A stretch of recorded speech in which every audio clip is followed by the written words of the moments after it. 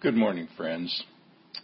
Most of you listening today will remember the story of the prodigal son, or as I sometimes like to call it, the two lost sons, or as someone once said, you can always go home again.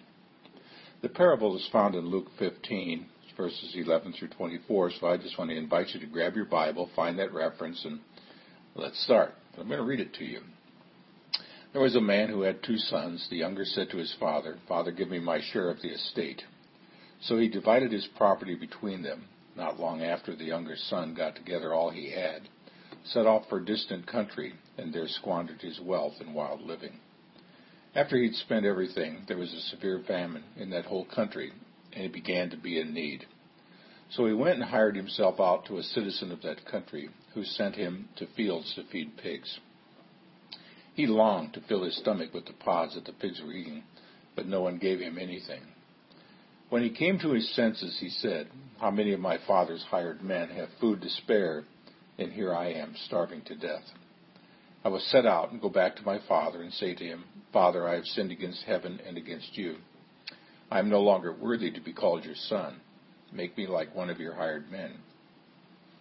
So he got up and went to his father. But while he was still a long way off, his father saw him and was filled with compassion for him.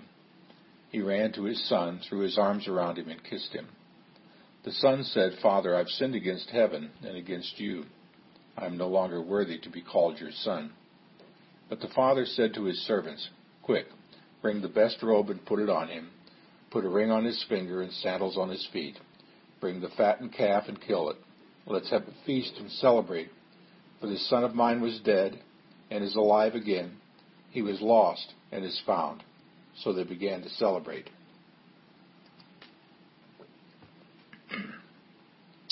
Now, at this point, the older brother gets in the picture and he adds a layer or two to the story, but I'm not going to take a look at his contribution today. Instead, we're just going to see what happens to the younger brother, the so-called prodigal son. That's because I want you to know that if your story is in any way similar to his, if at some point in your life you've had a leave of your senses and you've run out of your own and lived in rebellion and found yourself in a big giant mess, you can come back today. In doing so, you'll kick off a big celebration in heaven that's just waiting for a word from you to get underway. Today I'm going to give you 5 things that will help you find your way back to the Father. If you're not a prodigal yourself, make a note of these things because you probably know a few prodigals and maybe you'll get a chance to share them with them sometime soon. Here's the first thing I want you to realize. Your motives might not be perfect yet, but come back anyway. The prodigal's decision to return to his father's wasn't initiated by a righteous realization that his selfish actions had offended his kind and generous father. His decision to go home was initiated by the fact that he didn't want to slop hogs anymore. It was initiated by the fact that he'd lost all of his money and was now so desperate that even pig food looked appetizing. His motives weren't perfect, but they were a start in the right direction. You know, when kids get into trouble, I just cringe when I hear a parent ask this question. Are you sorry you did it, or are you just sorry you got caught? Well, I remember a time when I used to get to ask this question all the time, but I never had the courage to answer honestly, "Oh, yeah, that would be part B, and yes, that's my final answer." I knew that I was primarily sorry because I got caught, and that if I was sorry at all about what I had done, it was only because doing it had led to my getting caught. Now, as grown-ups, if we're completely honest with ourselves, we still feel the same way initially. We're sorry at first that we got caught. But what I want you to realize that's where the process of repentance usually begins. Experiencing the painful consequences of sin is what helps us find our way to full repentance. There are those who would have said about the prodigal son, he isn't sorry for what he's done. He's sorry the money's gone. He's just sorry he's working in a pig pen. You know what? They would be right. That's the whole point. It's this kind of experience that causes us to come back to our senses, just like Jesus said. In verse 16, the man had hit rock bottom, and in verse 17, Jesus said he came to his senses. Your motives might not yet be perfect, And there might be people out there who aren't fully convinced that you're completely sincere. But their hypocrisy isn't your problem, is it? This is between you and your Heavenly Father. If you have the slightest inclination to come back, then come back. The second thing I want you to notice is this. You need to take ownership of your situation. The prodigal's motives may not have been perfect, but he did recognize his responsibility for the mess he'd made of his life. He didn't say, this is my dad's fault, he didn't give me enough money, or this is my dad's fault, he should never have let me leave, or this is my big brother's fault, he always treated me like I was a nobody. He didn't try to blame the economy, the culture, his fair weather friends, or anyone else. Neither did he feel sorry for himself. Why did there have to be a famine now when I most need money? Why does everything bad happen to me? Why can't I ever catch a break? The prodigal realized that his problems weren't the result of bad luck. They were the result of his bad decisions. He even called those bad decisions by a specific name, sin. Did you get that? He called it sin. He said in verse 19, I will say to my father, Father, I have sinned against heaven and against you. If you want to go back home, friends, you've got to begin to take ownership of your life. You've got to say, I'm here because my bad decisions put me here. Some of them were merely stupid and others were flat out sinful, but they all belong to me, and I accept responsibility for them. If you want to go back home, you've got to let go of your attachment to blame and take ownership of your life. Also, if you want to go back home, you've got to be willing to say with the prodigal, I will set out and go back to my father. Now, I love the way this verse reads in the Old King James Version. I will arise and go to my father. Taking responsibility means that you get up, you pick yourself up, and you start walking back home. This leads me to the third idea I want you to notice. Put as much space as possible between you and the past. While the prodigal was still in that distant country, he rehearsed what he would say. When he got to his father's house, he spoke these same words. Now, what was the difference between the rehearsal and the performance? Well, the answer is geography. While he was in the pig pen, he thought of what he needed to say. When he got back to his father's house, he was able to say it. Now, believe it or not, I've been a prodigal a few times myself. And during those times when I finally came to my senses and realized that I needed to confront my sin and to confess it to my Father, I also realized that the difference between my rehearsing the words and my delivering them was also one of geography, spiritual geography. I had to actually leave the distant country before I could return to the Father. There's an old saying in baseball, you can't steal second base with your foot still on first. Well, neither can you begin a new future with God with your feet still planted in the past. If you want to come home and stay home, put as much space as possible between you and the distant country of your rebellious days. Get as far away as you can and close the door on your ability to go back.